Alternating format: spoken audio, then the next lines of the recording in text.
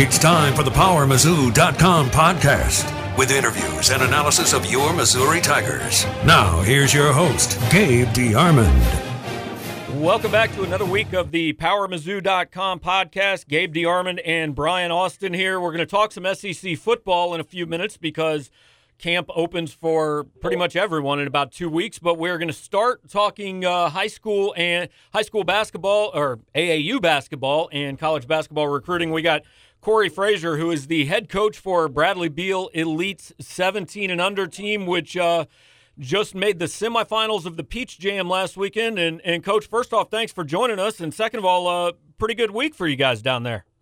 Oh, yeah, it was a blast, man. That was probably one of my most fun experiences I've had in coaching AAU ball. I would say coaching, period. But, those kids, man, they played their heart out and represented the state of Missouri very well. And I kind of wanted to ask you about that. I mean, 2 years ago, Brad Beal, at that point, St. Louis Eagles, I think, made the finals. Yeah. Last year, MoKan won it. And this year, you guys make the semifinals. There's some decent high school basketball players in this state.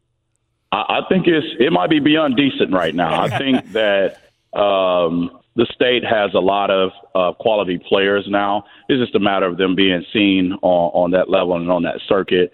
And everybody don't get chances to see that. But now I think, people are starting to see, okay, the state of Missouri and even in the Metro East have a lot of quality players coming through. So we're no longer a secret. I think the secret is out now. You better get your butt over in Missouri and the Metro East if you want to find some players. So we do have players here who can play at a high level.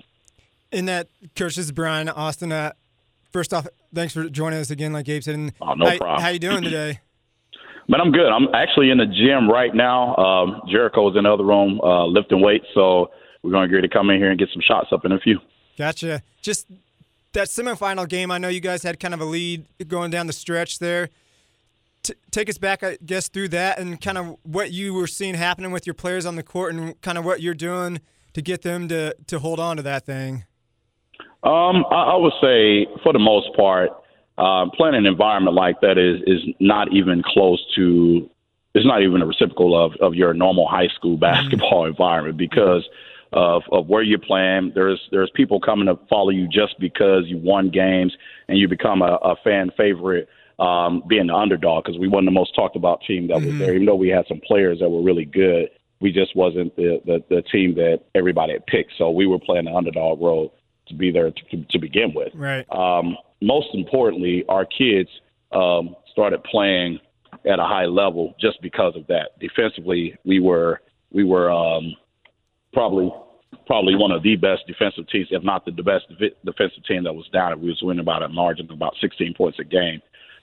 Going down that stretch of playing those 6 games through pool or what have you, people thought we were winning easily. No, we battled through every game, through every adversity to get there. And then coming down the stretch in the last 4 minutes of that semifinal game, it was just one of those moments in basketball where if you haven't been in that situation before, you don't know how to handle that situation. And being that all these kids are the best players on their teams, never really had to go through that because I'm sure they were winning most of those handedly when it comes out, even if a team did make a run like that. But our kids, they gave it everything they had, but just that moment when the momentum shifts, somebody on the court has got to step up, and we as coaches have got to find or point that person or try our best to keep the wheels on before they fall off. And, it did, but the most important thing for us is we got what we wanted to, and that's all of our kids are getting scholarship opportunities. Right.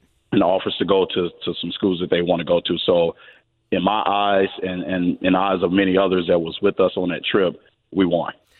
Speaking of kids stepping up, you mentioned Jericho, and for anybody listening to this who doesn't recognize that name, I'm not sure why after last week, but Jericho Helms, goes to Peach Jam with, to my knowledge, an offer from the old Indiana staff, which hadn't necessarily been renewed, and then kind of a small handful of like mid-majors. And, he was as good as anybody for 4 days down in North Augusta. And, Coach, I don't know I can't remember a local guy going from – I mean, hey, there have been local guys who have been stars at that tournament, but maybe not one that was as unexpected to the outside world as Jericho Helms was last week. I think through 4 games it was like 28.5 points a game. I mean, first off, did that surprise you at all? And second, how's he handled the last 10 days or so?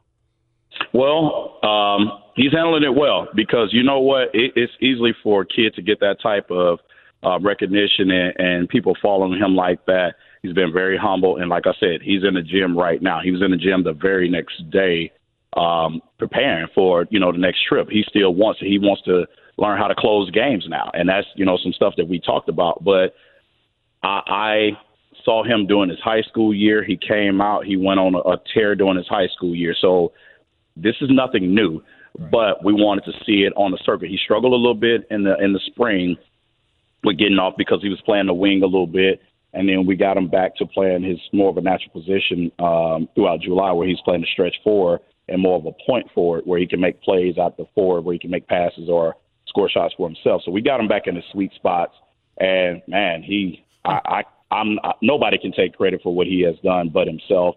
I wouldn't be sitting here even saying that I had anything to do with it. That was all on his shoulders, man. That kid came out and he went on a tear, and, we followed. And the type of team he had supporting him was like, hey, we're going to ride this thing with him. So, it was crazy to see. Nobody's ever done that before.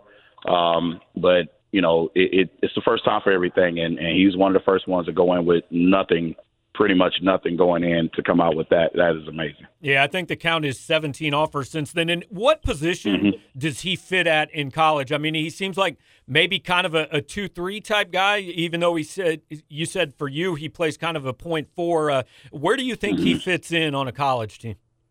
I think every coach that's recruiting him right now is all saying the 4, with transition to the 3 maybe by his 3rd year. So everybody's still saying the 4 spot because of size and the power that he has within the game.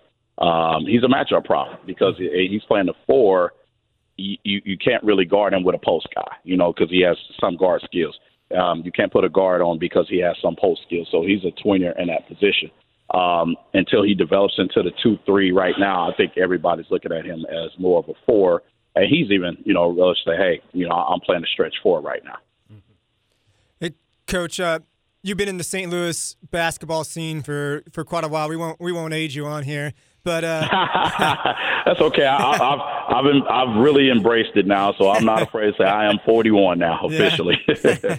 But Cuonzo Martin's a name. He's from the St. Louis area, from East St. Louis. Him coming back, being at Missouri, what kind of impact has that made? And it hasn't been very long yet, but have you noticed a change in how people are looking at Missouri and the job that Cuonzo Martin's doing recruiting the St. Louis area? I think when he took over, it immediately brought attention to Mizzou because of the simple fact of who he is and what he's done elsewhere. So right away, people were expecting, okay, sitting on the edge of the seat, what kind of moves is he going to make? Who is he going to get? And he came in and went to work right away. So, that says a lot about who he is. And his impact that he's probably going to have. Well, he's had a great impact already on the state. So, I'm curious to see how he's going to keep this thing moving. Coach, I want to talk about a couple of your other players. I watched you guys play up in Indianapolis at the beginning of the summer, and then obviously last week at Peach Jam. For my money, Darius Garland's about as good a player as I've seen on this circuit. I mean, I know he's got coast-to-coast attention. Just maybe for some people listening to this that don't know quite as much about Darius because he's probably hasn't been tied to Missouri as much as some other schools. Can you tell us about him as a player? Oh, man, he is special. You're not going to find a point guard coast-to-coast that can do what he do, changing speeds. You probably have to revert back to – man, I can't even think of a player that I can even compare him with his quickness. And when you think he's reached his max speed and being quick, he goes to a whole nother level of turning the thing up. Kid that can flat out shoot it, can run your team, he can pass it. He is a problem offensively. He's hard to guard because he's so fast. And he's not a small kid. He's legitimately standing at 6'1", 6'2". So he's not a little bitty point guard at all. He might be slim, but his athleticism, also, you have to factor that in, too. So that kid has got a chance to make millions. The money that they're throwing away to players right now, I see him doing that in the next 5 years. I think he's going to get one of those big contracts in the next 5 years. E.J. Liddell is another guy on the Bradley Beal Elite that you're coaching. Missouri's in on him. I know they've offered. A lot of schools are in on him. Kind of tell us what kind of player he is. I know he plays power forward, I think maybe center, bigger guy. Just what he brings to the table and just kind of your experience of coaching him. Been a pleasure, man. Kid can flat out shoot anything from 12 to 15 foot. So I think he's going to be one of those in that stretch for conversation as with Jericho this year. He's going to be one of those kids that we're going to look at next year because he's a 19 kid to be able to stretch the floor because he can flat out shoot it. We let him shoot the three at top of the key. He hits it majority of the time and free throw in.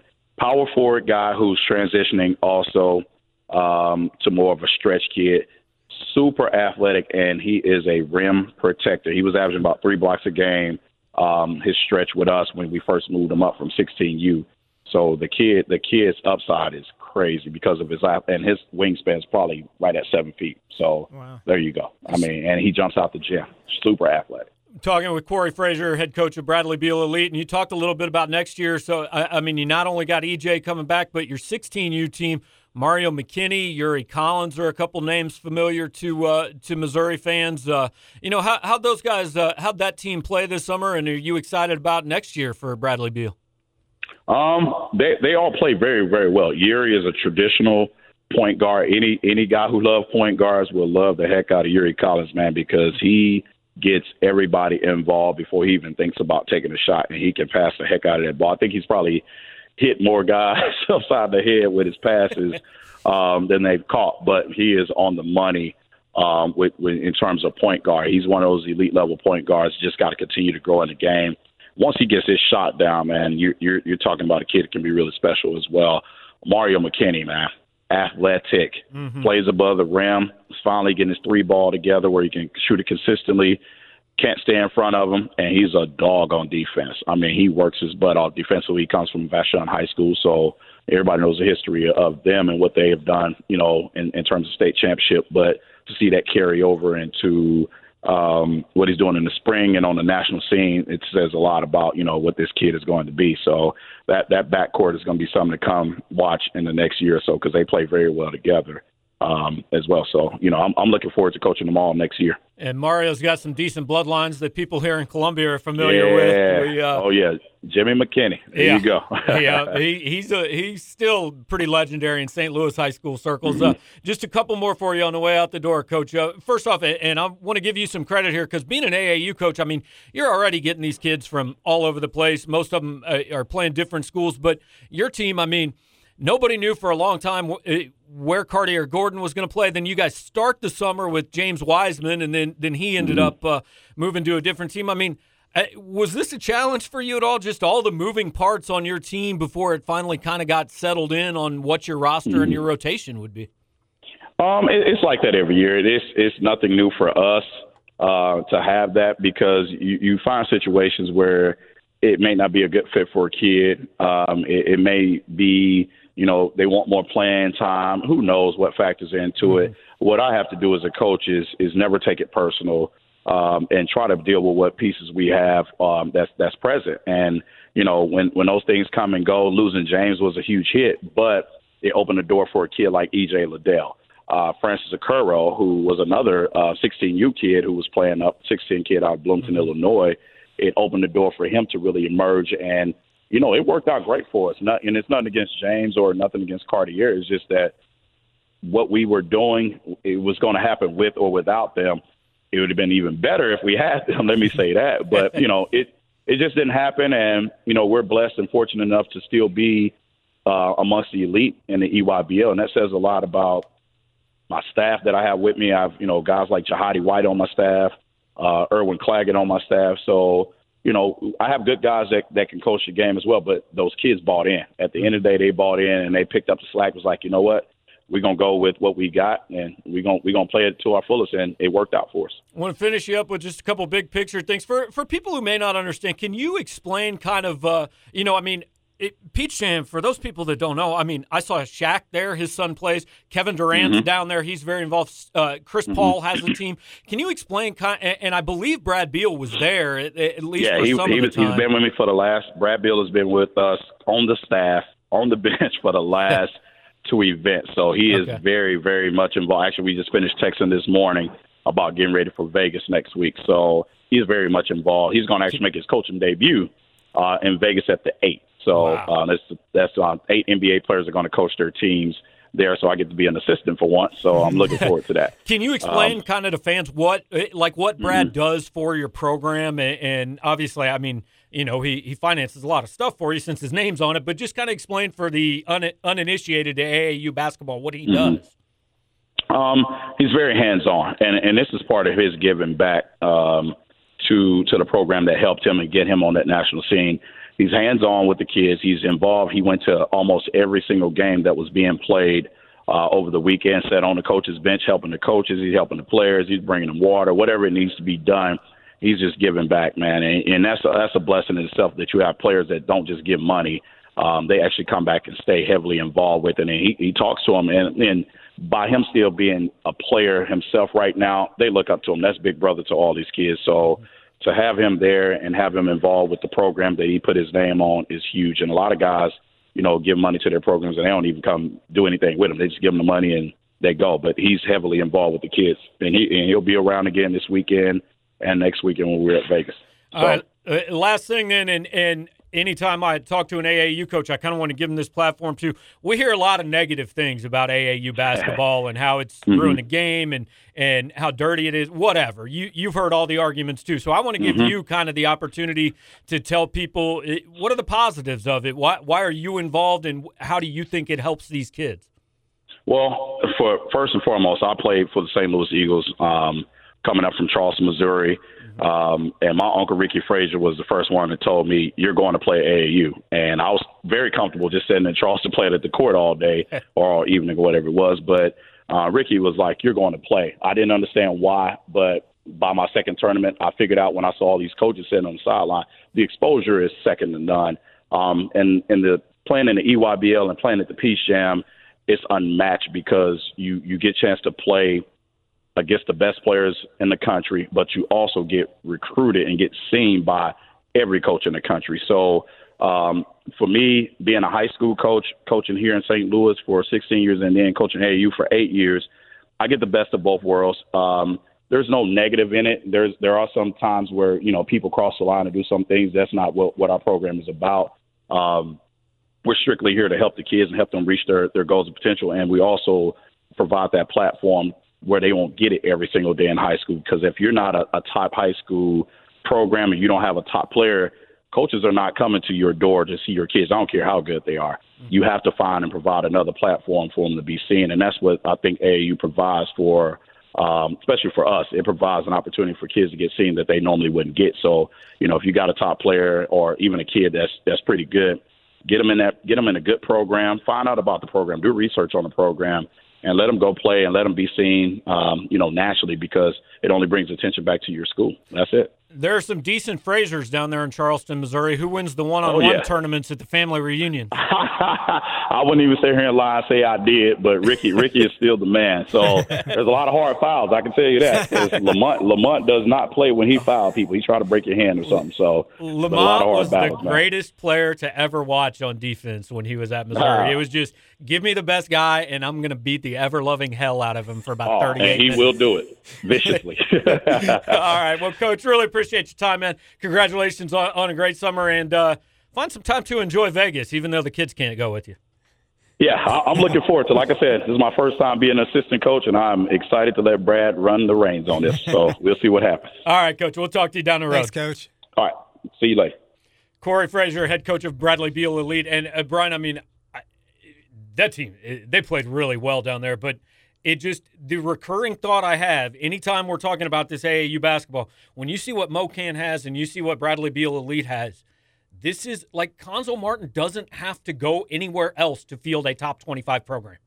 Yeah, and then Casey Run GMC or whatever they call themselves now is a pretty good program in the Under Armour circuit. There's basketball players all over this region right now. I don't know if it's just because everything's more visible now, the way access is just so easy for all this stuff, or if, I mean, it's just kind of like football maybe, and there's more players are just, for whatever reason, the cycle's up right now in Missouri in football and basketball, and the in-state university needs to hopefully take advantage of it. Yeah, I mean, it definitely runs in cycles, and this is a high cycle. But even when you look over, I go back starting with Tyler Hansbrough in about 2004. And, I mean, you could make a college all-star team of just the kids from Missouri that didn't go to Missouri. Right, yeah, it's if you're a Missouri fan, that's not something you really want to think about probably. But, yeah, no, you definitely could. Ben McLemore.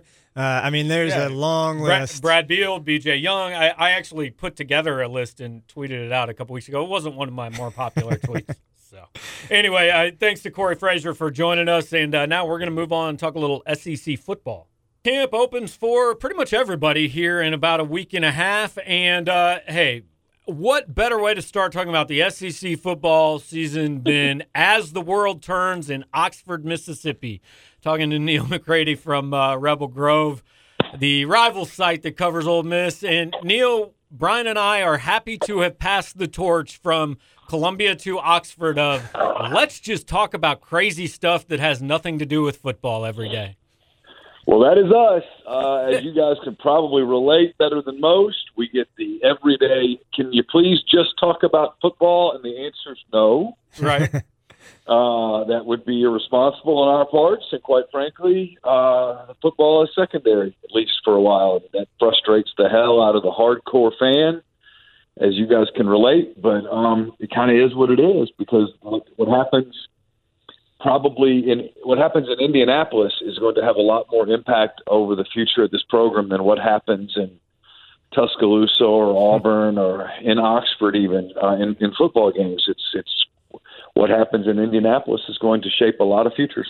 So let me run through the 30,000-foot view, and you tell me if I've kind of got the parameters. Obviously, Ole Miss has been under NCAA investigation for 27 years now, it seems like. That continues to drag on. In the meantime, Houston Nutt files a defamation of character lawsuit against Hugh Freeze and Ross Bjork. Hugh Freeze has to talk about that the next day at SEC Media Days, which he didn't much talk about. Ole Miss has already banned themselves from a bowl game, and they are picked last in the SEC West. Did I pretty much hit on all of the high points?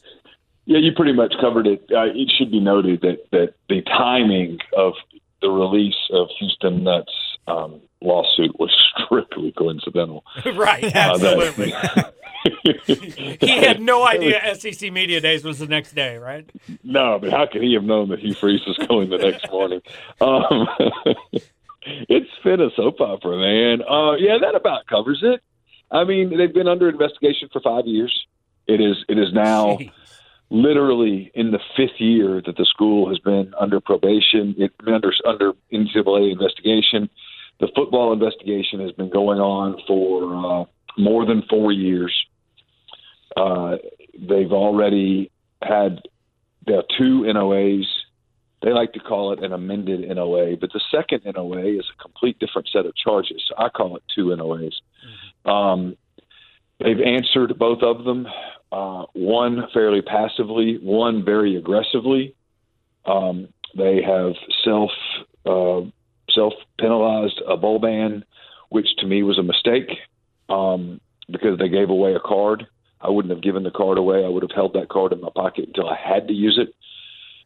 They're going to get scholarship reductions. There's a decent chance there's going to be suspensions. Almost certainly will be some show causes. Whether one of those show causes is on Hugh Freeze or not remains to be seen. They've been charged with failure to monitor, being specifically referring to Freeze, and lack of institutional control as an institution. There is a lot there, and one of the star witnesses against them, if you will, is the starting middle linebacker at Mississippi State, who Ole Miss recruited and did not get, and who claims in his immunity interviews that he got money from multiple schools.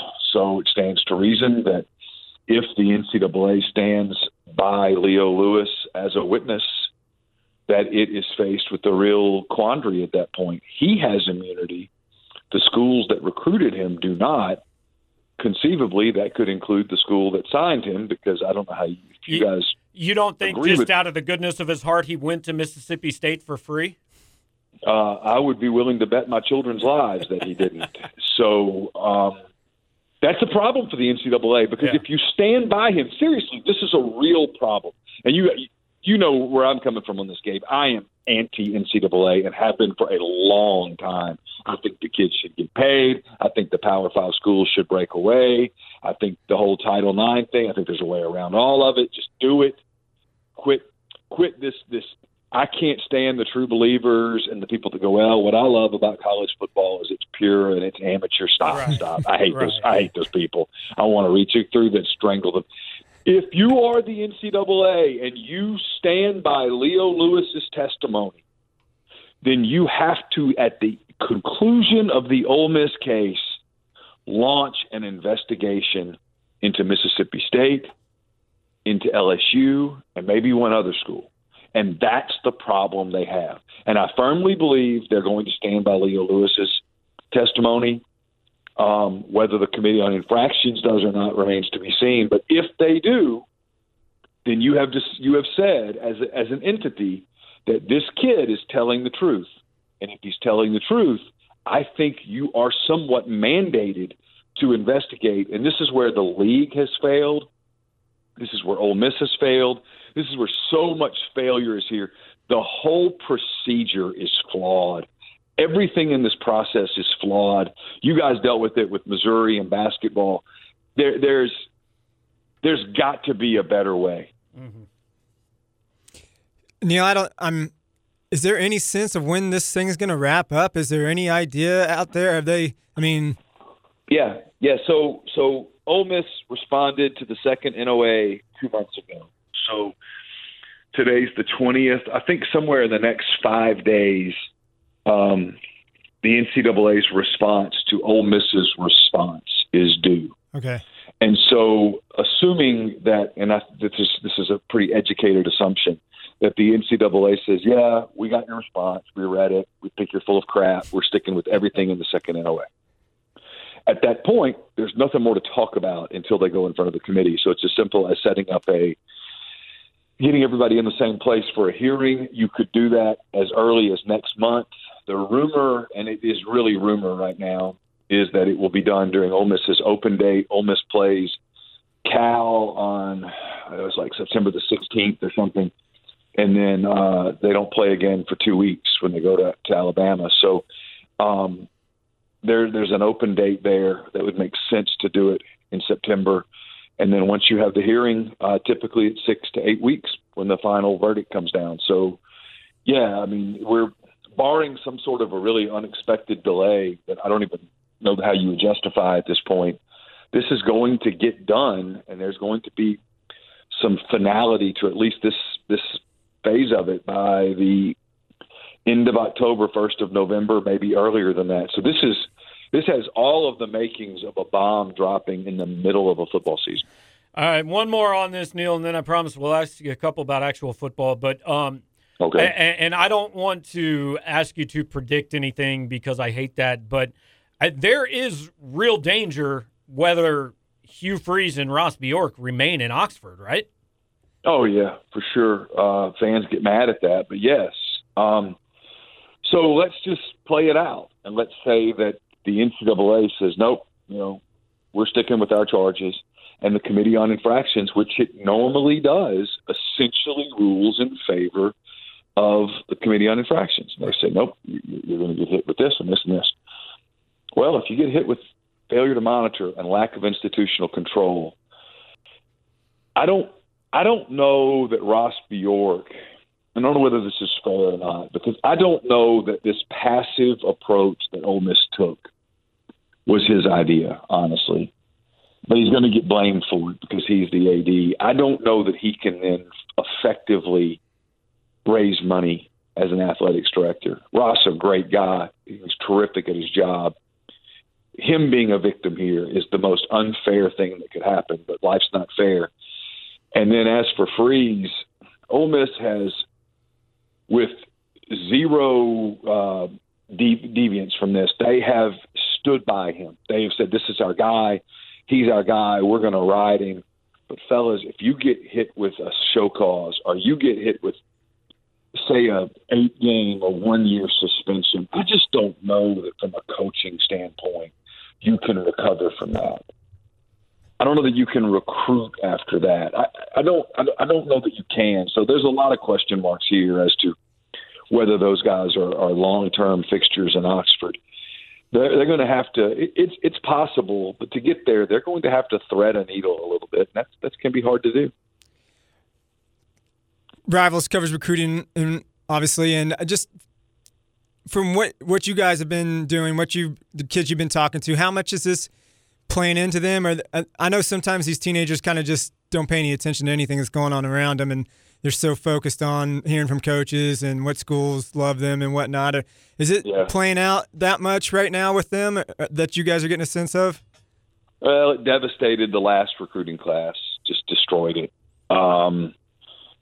They were on pace had none of that happened, just with the way, you know how recruiting goes. A couple of years out, you get a feel for, this has the makings of a special class.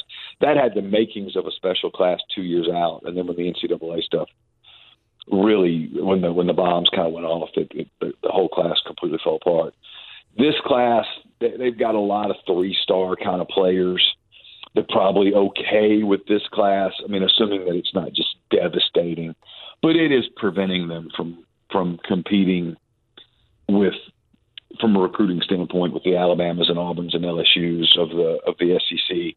They're not recruiting the same kind of player right now. They're trying, but they've had to be a lot more smart, a lot more resourceful, smarter, not more smart. They're having to recruit in a way that I don't think they want to recruit. Because here's the thing: people can talk about Freeze has a different way, and I get irritated with Ole Miss people and he has a different offense and stuff. No, look, when Ole Miss won the Sugar Bowl and was a contender a few years ago, they did it with an elite quarterback.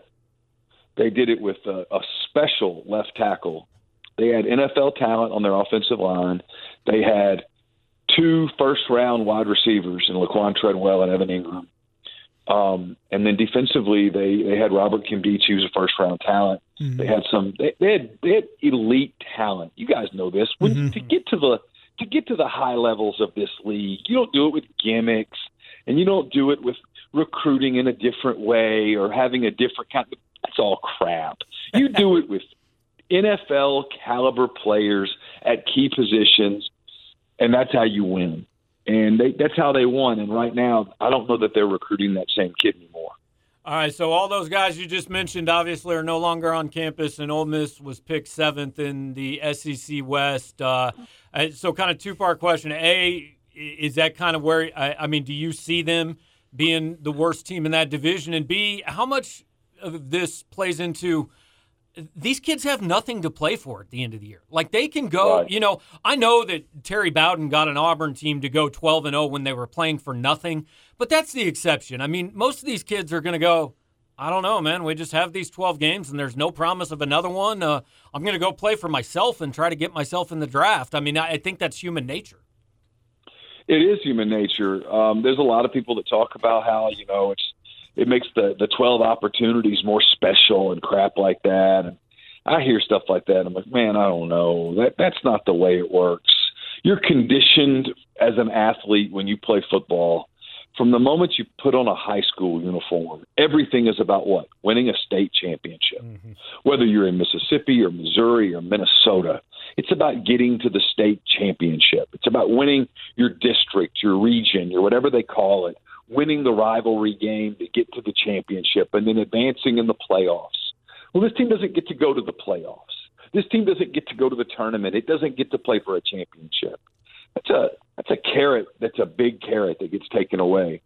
The question I have about this team is, what happens when adversity hits? What happens when you lose a game or two? And they have a really difficult early schedule. They get South Alabama at home. Game they should win. Scary. They should win. They'll beat UT Martin, and then they go to Cal. It's as much of a coin toss game on paper as you'll find in the country. I mean, it is truly somewhere between Ole Miss's chances of winning that game are somewhere between 48 and 53%. What if you lose?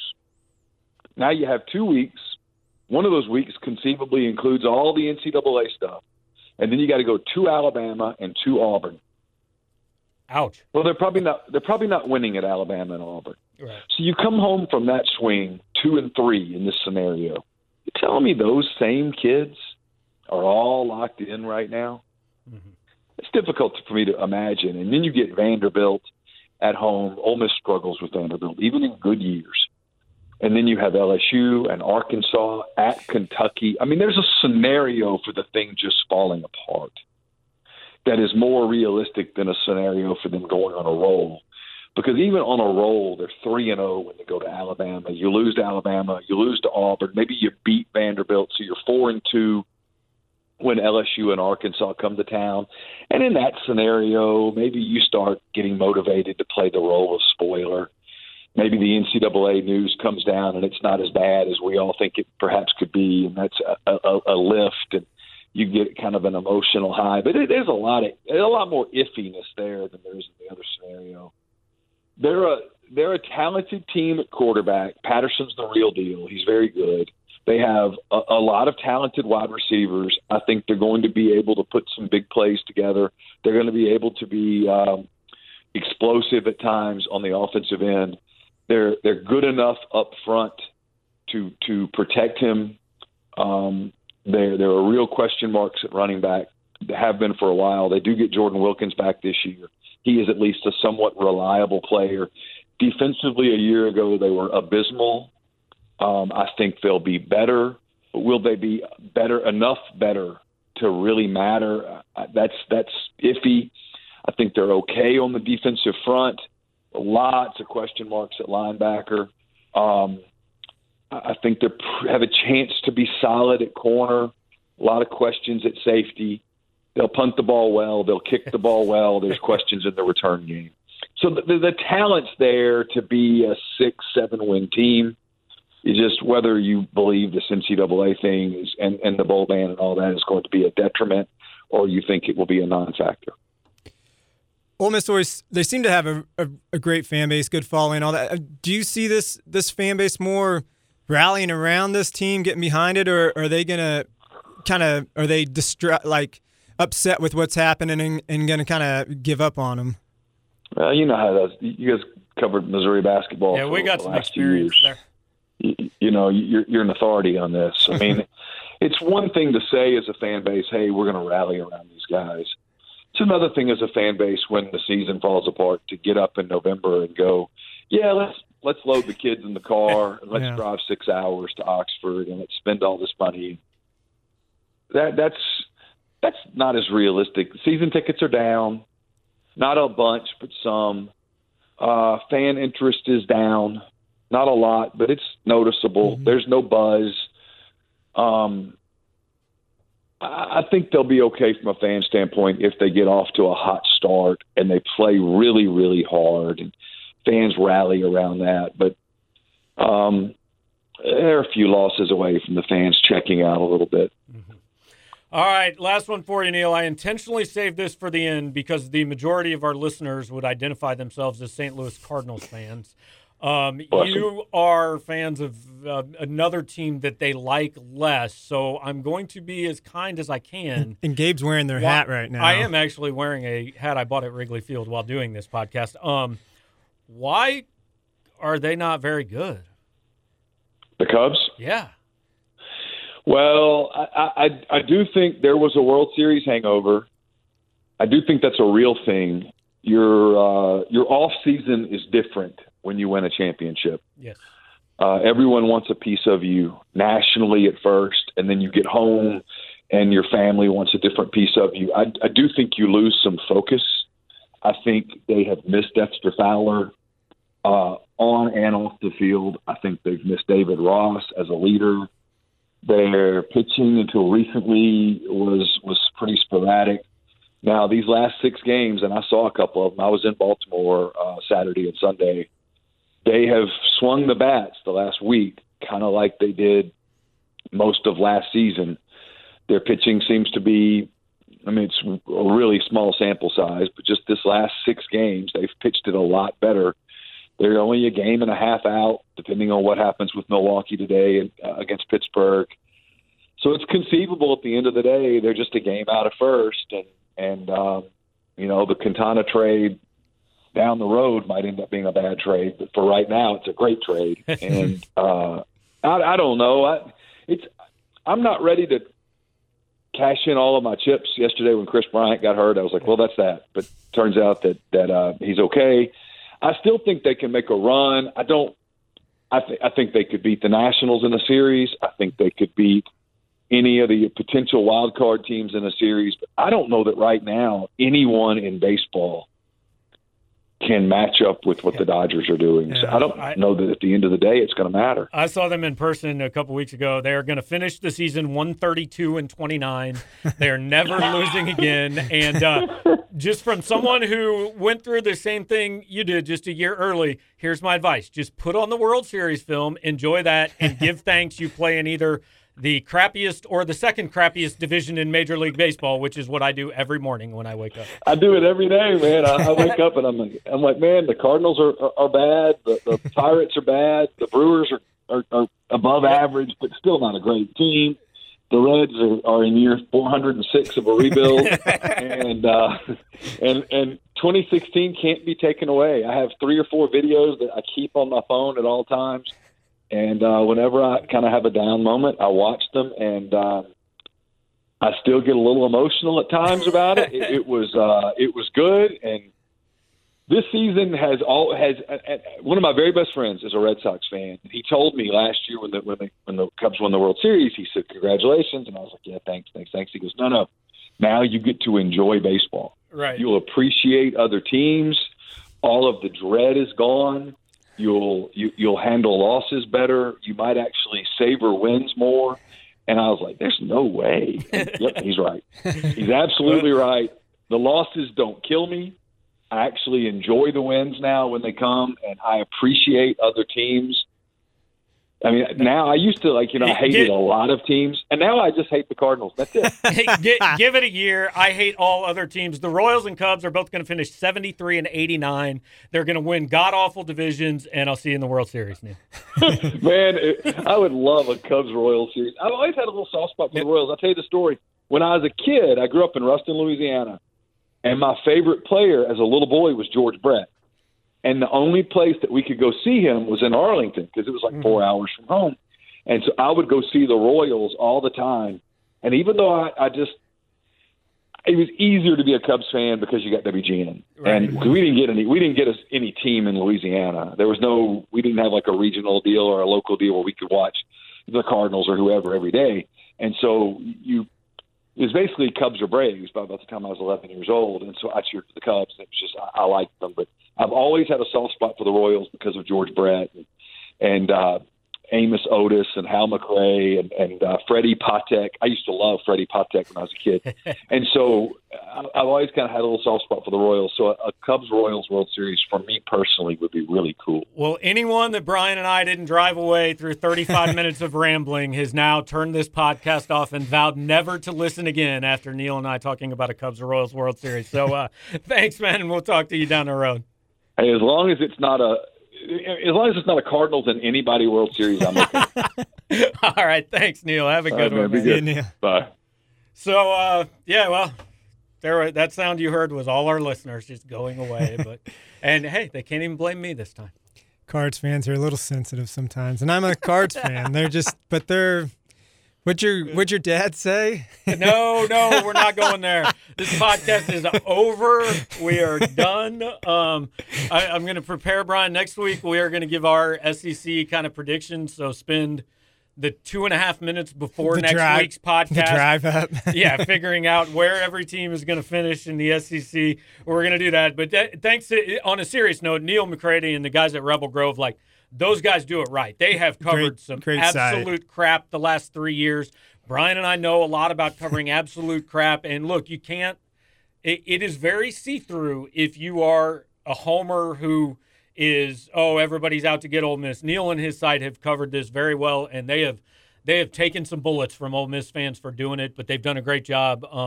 And thanks to Corey Frazier. That was a fun conversation. Enjoyed Coach Frazier. Yeah, Coach Frazier's a great guy.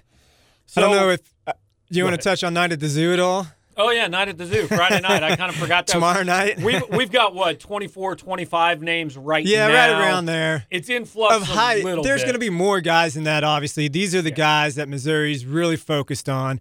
There's going to be some other guys that come out that are working to impress the coaches. And maybe some that we just don't know about yet. Right, yeah, exactly. So, but it's a good group of guys. That, I mean, obviously the headline is the Alabama crew. Alfred Thomas confirmed with me he's going to be up. Cam said he knew Tank was going to be with him, and if that's happening, then getting James Foster, is going to be there. Is a big deal. And hey, let's not rule out. There's about 30 hours before that camp starts. Who knows? There's still guys that could change their mind and decide to come. Could be some good news on the recruiting trail before that. Oh, yeah, that too. Yeah, who knows? You never know. But somebody on our board asked this question, and we'll finish with this. Over under on commitments between when we're recording this and let's say Sunday to give kids kind of a chance to get back home on commitments. Sunday night. Yeah, right. We'll set it at 4.5. You going over or under? I'd probably go under right now. Yeah. Yeah.